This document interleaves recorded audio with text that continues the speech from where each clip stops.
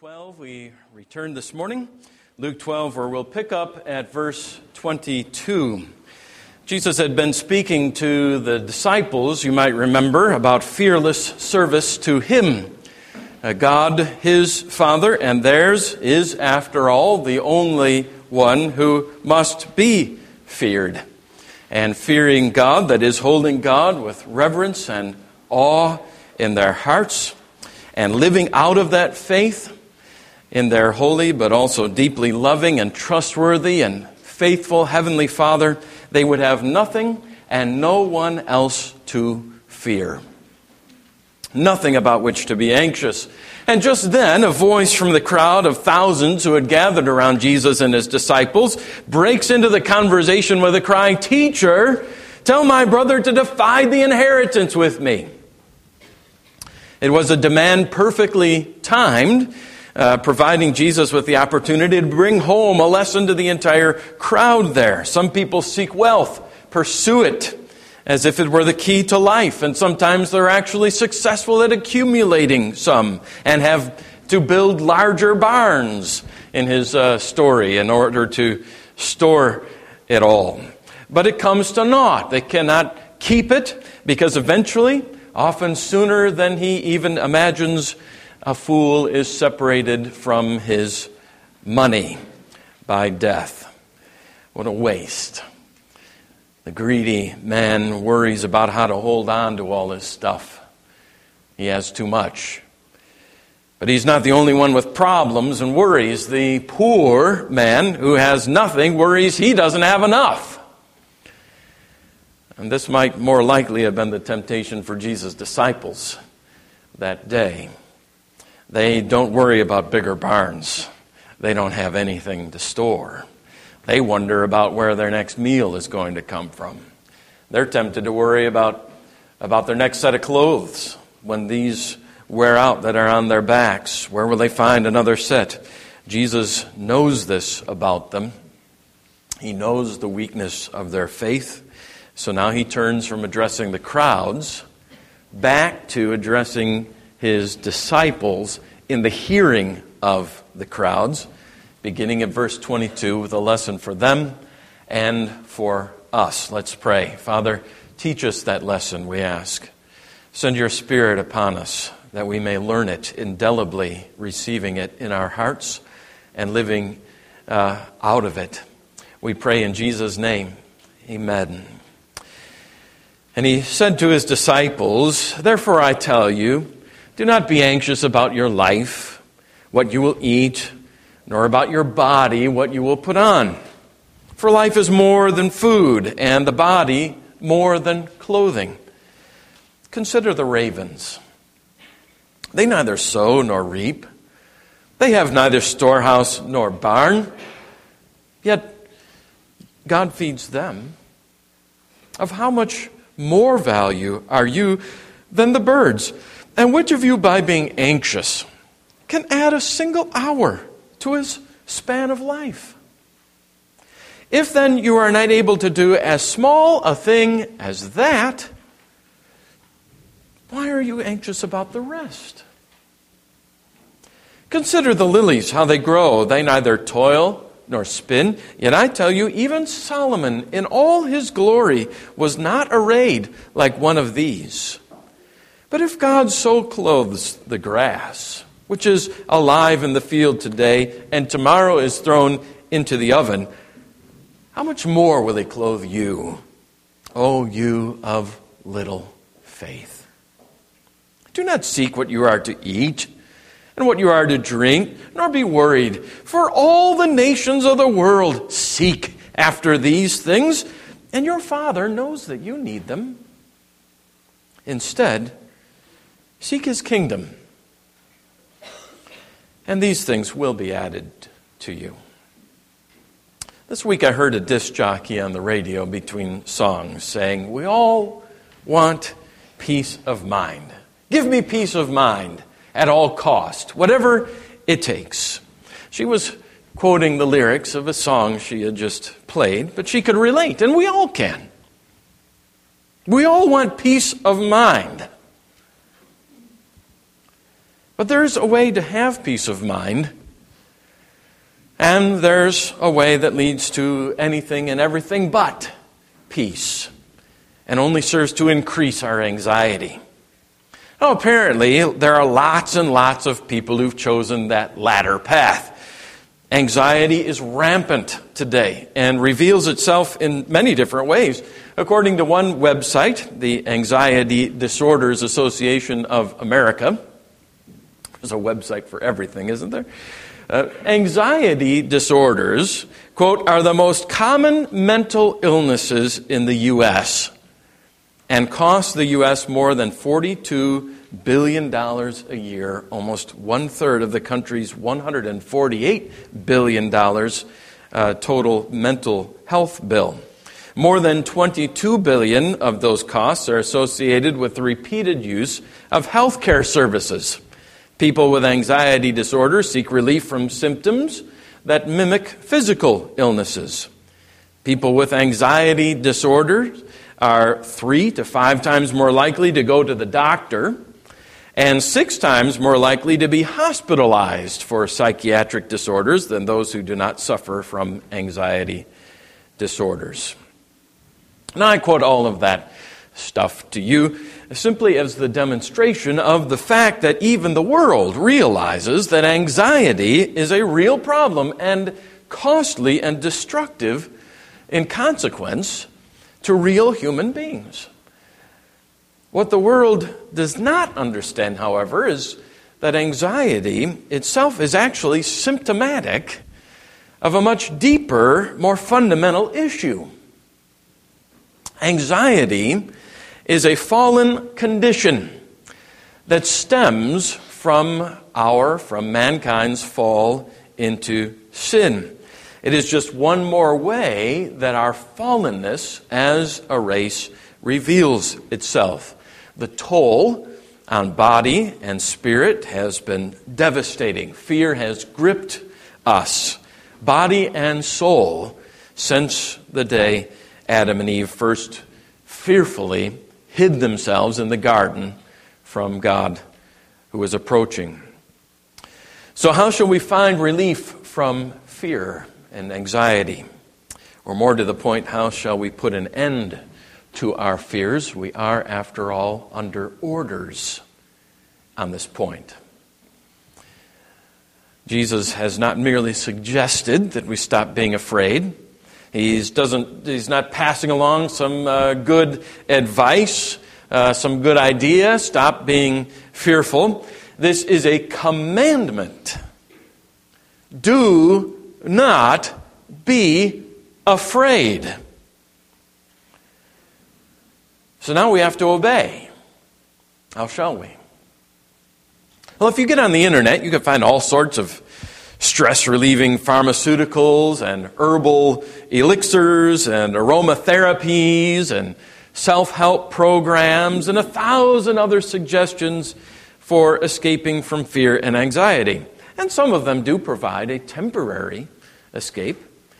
But that's just the problem, you see. They're temporary. And they all deal with the symptom, which is anxiety.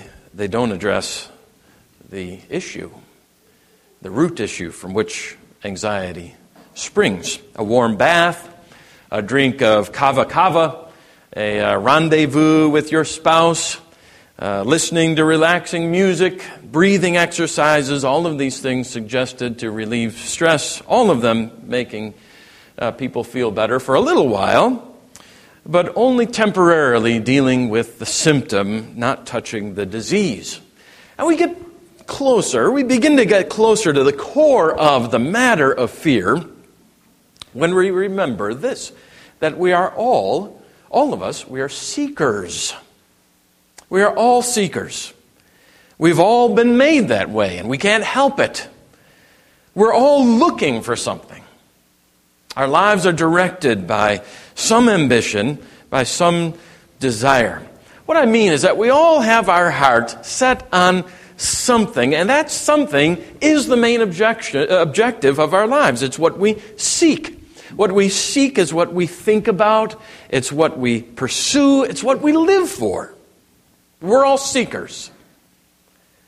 Now, Jesus reduces those two pursuits, or those pursuits down to two basic possibilities. You can either, he says, seek the things of the world, things like, verse 29, what you are to eat, what you are to drink, which no doubt he means to serve as representative of everything that we might pursue on the earth: cars, cash, clothes, house, vacations, bank accounts, fame, pleasure, relationships, ease, all sorts of things. I say you can either seek, let your heart be set on things of the world, or you can seek, set your heart on, that is, the kingdom of God. Those are the two choices. You can either seek sustenance or you can seek the spiritual. That's another way we might say it. And which of those two pursuits you choose will result in a life marked either by anxiety and fear or by peace and contentment. People who are always reaching for the things of earth, seeking for what they can accumulate and enjoy for themselves, derive from earthly things, are also anxious people. You've met them, you've talked to them. People who are seeking money, whose hearts are always set on the pecuniary, are almost always certain there won't be enough, or that the monetary system is going to fail, or that the market's going to fall. They love to talk about how they're overtaxed and underpaid. They wonder whether their pension will continue into their old age, whether Social Security will be there for them or continue to be there in the mail. Seeking money, seeking things, inevitably leads to that kind of worry and that kind of anxiety. Accumulating that many things leads to anxiety and worry. That's why Jesus begins by first telling us what not to seek. What not to seek. Verse 21, don't seek what you're to eat and what you're to drink. In other words, don't set your hearts on those things. Don't live for those things.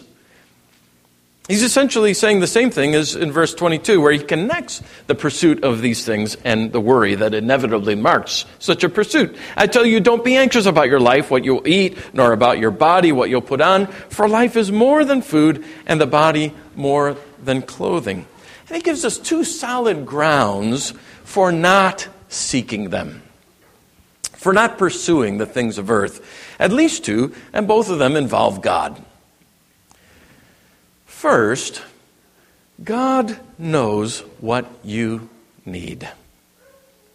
Verse 30, for all the nations of the world, by which he means all the unbelievers, all those people who are outside of Christ, who have not salvation, have not Jesus as their Savior, they seek after these things. Remember that seeking is pursuing, your heart captivated, seeking after them.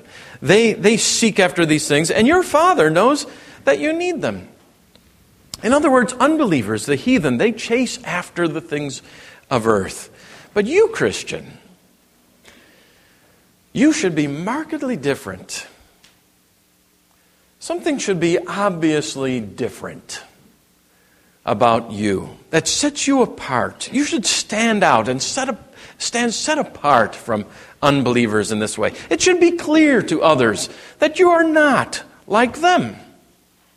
You're not always pursuing the almighty dollar, always concerned with earthly things, about getting and keeping and defending what's yours.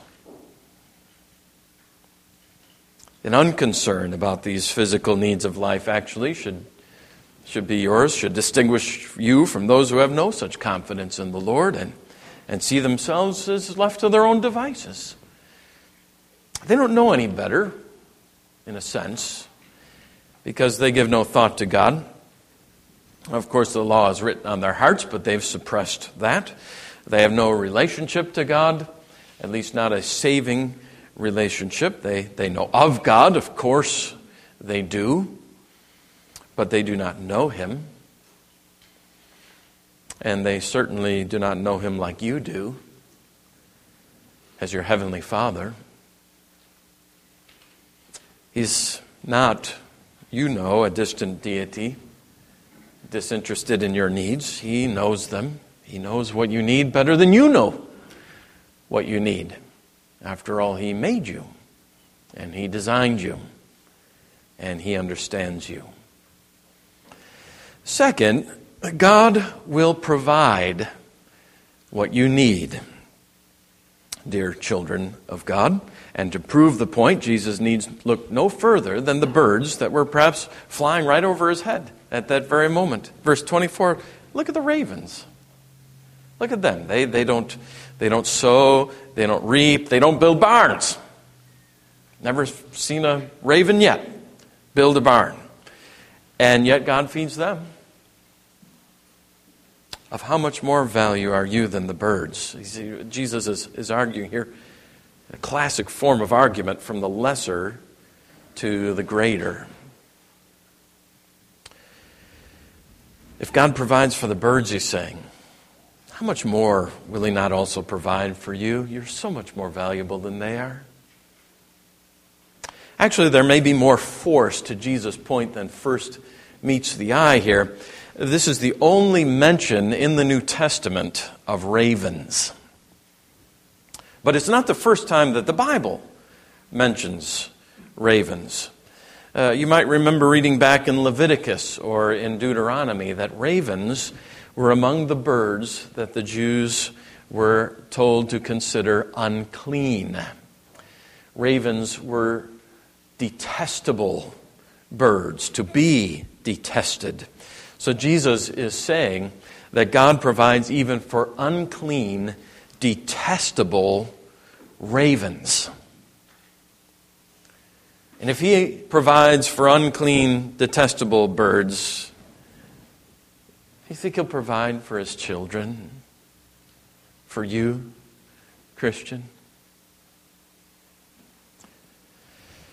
Of course He will. Martin Luther writes, you see, He is making the birds our schoolmasters and teachers. A helpless sparrow become a theologian and preacher to the wisest of men. Whenever you listen to a nightingale, therefore, you are... did I say nightingale? Nightingale. Therefore, you are listening to an excellent preacher. It is as if he were saying, I prefer to be in the Lord's kitchen. He has made the heaven and earth, and He Himself is the cook and the host. Every day He feeds and nourishes innumerable little birds out of His hand. Reminds me of that little nursery rhyme. Said the raven to the sparrow, I should really like to know why these anxious human beings rush about and worry so. Said the sparrow to the raven, friend, I think that it must be that they have no heavenly Father such as cares for you and me. Actually, the Lord doesn't say the birds have a heavenly Father, but He says you do. It's your heavenly Father who feeds the birds. Well, if your Father in heaven takes such care of His lesser creatures, how much more will He provide for His own children? I've never seen a worried bird on our backyard feeder, wringing his claws or his feet, whatever, over where his next meal is going to come from. I think we all need to take a lesson from the birds on my feeder. Another lesser to greater argument he offers to enforce this point and reinforce it. It involves flowers. Verse 27, consider the lilies, how they grow. They neither toil nor spin, yet I tell you, even Solomon, in all his glory, and Solomon had a lot of it, didn't he? Riches, wealth. Boy, was he well dressed. Even Solomon, in all his glory, was not arrayed like one of these. But if God so clothes the grass, which is alive in the field today and tomorrow thrown into the oven, how much more will He clothe you, O you of little faith?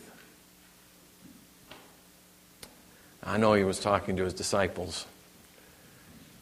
But with that, he reaches across 2,000 years and grabs me right by the collar. Oh, you of little faith. I don't know how many nights of sleep I've had disturbed or lost altogether. How many extra times my heart has beaten and fluttered in my chest. How many hours, I'm embarrassed to admit, of my life that I have lost, given over to silly, stupid, impotent, useless fear and anxiety, while the flowers were calling from outside. If they could have, they'd have knocked on the pane. Knock, knock, knock. Hey, look out here. Look at us. Take a glance over here. Luther again. The flowers stand there and make us blush and become our teachers. Thank you, flowers, who are to be devoured by the cows. God has exalted you very highly that you become our masters and our teachers. Let's learn to take a lesson from the birds and from the flowers. Jesus clinches the argument, verse 25, and which of you by being anxious can add a single hour to his lifespan? The answer, of course, is none of us. But there is an answer to the converse. We can deduct hours from our lives. And we do.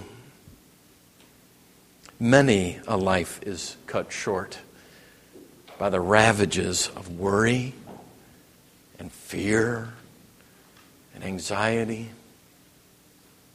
Those spiritual conditions take a physical toll. Worry is a thief, and it steals our time, steals our rest, it steals from us our obedience. Itself, it is disobedience. It steals our hope. Ironically, worry even gives us trouble that we otherwise would not even have known. Writes Kierkegaard, worriers feel every blow that never falls. And they cry over things they will never lose. So don't set your heart on food and drink and clothes and house and car and money and all the rest. I know what some of you are thinking at this point. It's not true. It doesn't mean that you can quit working and go to the park and nap the day away. God's not telling you to be shiftless or thriftless or reckless. None of this excludes legitimate effort and work on your part. But what is prohibited is your concentrated pursuit of things that ultimately God puts on your table, even if He uses you as the instrument to do it. So we know what not to pursue because God tells us that He knows what we need and He's going to give us what we need. So second, what to pursue. Verse 31, instead, Jesus commands us, seek His kingdom. Right. Seek His kingdom. But what does that mean? Exactly. One of my commentaries says that means a concentration on all that the kingdom involves.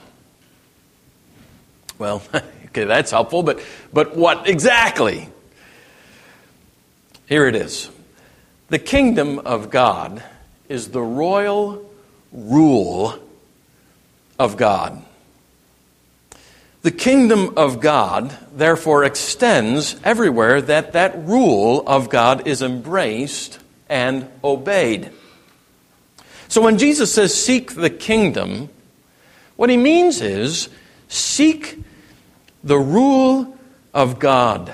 Seek that it should be more and more embraced and obeyed. And that, of course, has to begin with you. Seeking the kingdom will mean setting your heart, setting your desire, and your life on the law of God, on obeying it and submitting to it inside and out. It means also seeing that others come under that rule as well. That's how the kingdom grows. Bishop Ryle, I think, does as well as any in explaining what he means by seeking the kingdom. We can be said to seek the kingdom of God when we make it the chief business of our lives to secure a place in the number of the saved people. To have our sins pardoned, our hearts renewed, and ourselves made fit for the inheritance of the saints in light. We do so when we give primary place in our minds to the interests of God's kingdom. When we labor to increase the number of God's subjects. When we strive to maintain God's cause and advance God's glory in the world.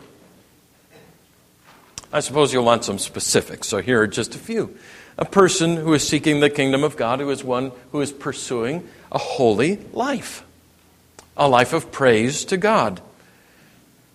Who is striving in whatever his or her vocation, her job, that Christ is her master. In every relationship, that Christ is the Lord. He or she is working to be a very persuasive witness to the unbeliever, a faithful churchman serving in the church because she is the apple of Christ's eye.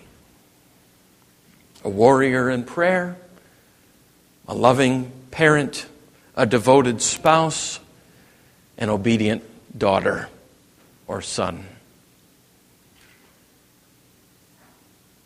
To live by faith, to overcome temptation, to put on new obedience, and above all, live a life characterized by the love that God has poured into your heart. These are how you seek the kingdom. I guess we might summarize it this way. What we want to seek and pursue is the total lordship and dominion of King Jesus over all of His creation, starting with me. And when we do that, when we devote ourselves not to the anxious pursuit of things and clothes and stuff, but to God's rule over us and over all, here's the great thing. God turns and adds these things to us anyway. Gives us these things that we need. Seek His kingdom, and these things will be added to you as well. When you honor God like that, God has said He will honor you. He's said it.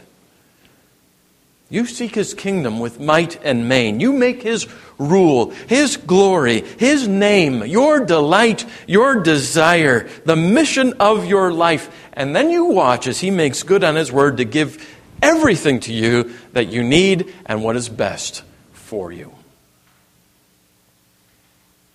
I could add story after story after story of saints who have experienced this, seen how God has proven Himself true to His word on this point. But time will allow me just one. And actually it's more of a testimony than anything else. If I may tell it to you with no intention of self-applause, but only glory to God. 22 years ago this summer, Debbie and I were just 1 month away from moving to St. Louis to begin my studies at Covenant Seminary.